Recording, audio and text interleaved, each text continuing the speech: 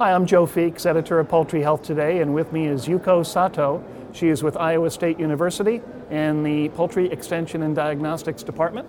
Thank you so much for joining us today. Thank you, Joe. Pleasure to meet you.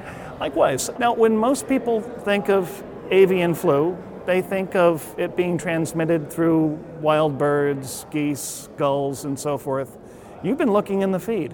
How come? Yes, so you're absolutely right. The primary source of it at the beginning would be waterfowl and those migratory birds in the beginning, but we're looking at how it could be transmitted into commercial poultry. Like, what's the step B into how it goes from A to B? So how would it get into feed in the first place? Well, we're trying to look for what commercial poultry would be exposed in a large amount. So we're looking at like the kind of basic breakdown of things is like flaws is what we use in the industry, which is feed, litter or light, air, water, or some kind of sanitation. So being the simple mind I am, I was like, let's go with the F, which is the feed. So that's what we looked at first. I'm sort of reminded, there's a swine disease. You're from Iowa, so yes. Porcine epidemic diarrhea, or PED virus, hit the U.S. back in 2013, spread like wildfire, but they figured out that it most likely came in through feed ingredients. Yes,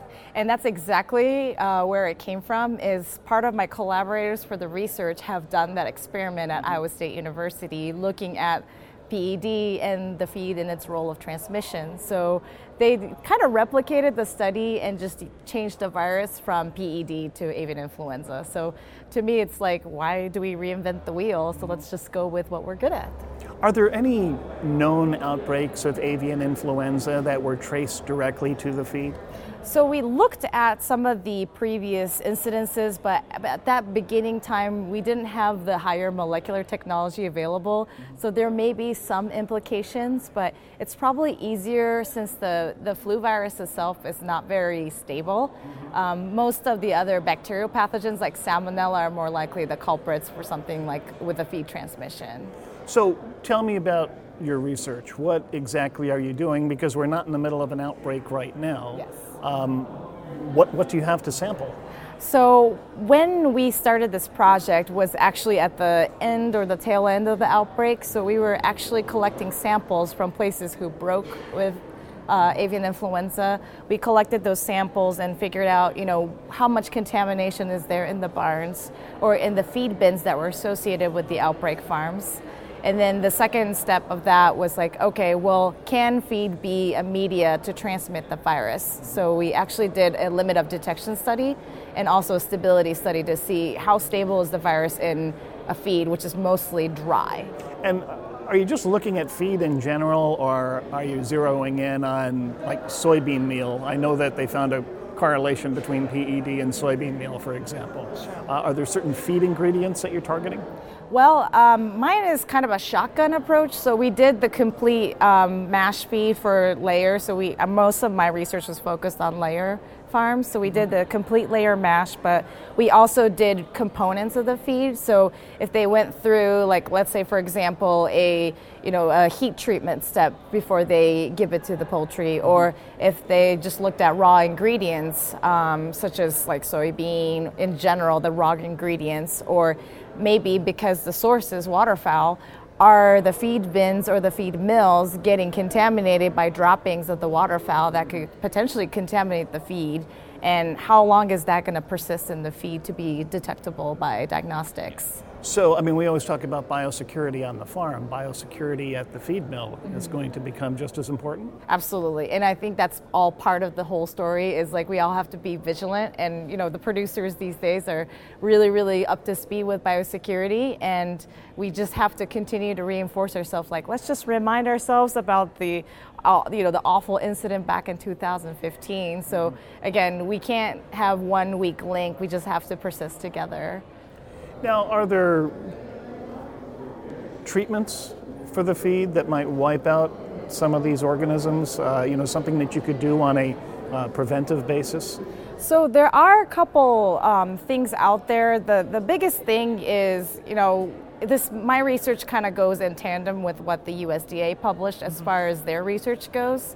There's not much in the feed that makes it persist. The virus doesn't persist very well, and it's not very stable in the feed. So moisture levels, high or low temperatures, depending on that kind of the cold chain of the virus, makes it more stable. So if there's kind of any kind of heat treatment, some people will use other products to reduce other enteric pathogens like salmonella. So like a formaldehyde treatment, that kind of stuff will also inactivate the virus as well. So there are certain products out there, but I don't think there's anything that's like a silver bullet to the whole problem. Well, and it's another expense as well. Sure, absolutely. And not everybody likes dealing with things like formaldehyde either. Yes. Right? Okay. So what's the next step in your work? Well, my next step is, I'm the next step, because I kind of, acknowledged what USDA had done, and it's like, yes, this kind of makes sense.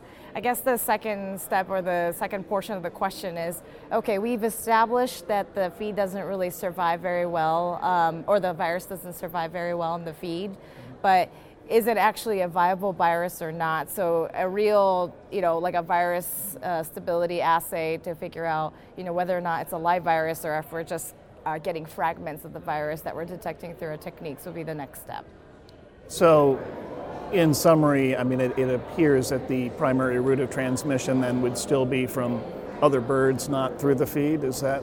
I think the initial insult will be probably from the waterfowl, as you mentioned, but I think it's mostly human traffic, that kind of stuff. Or so, in big umbrella terms, biosecurity would be where we have some lapse there in some way, shape, or form, and that's where the virus is coming into the commercial poultry. Fascinating. So it seems like you're covering all the bases. Try my best. Excellent. We've been talking to Yuko Sato. She is a veterinarian at Iowa State University. Thank you again for joining us. Thank you.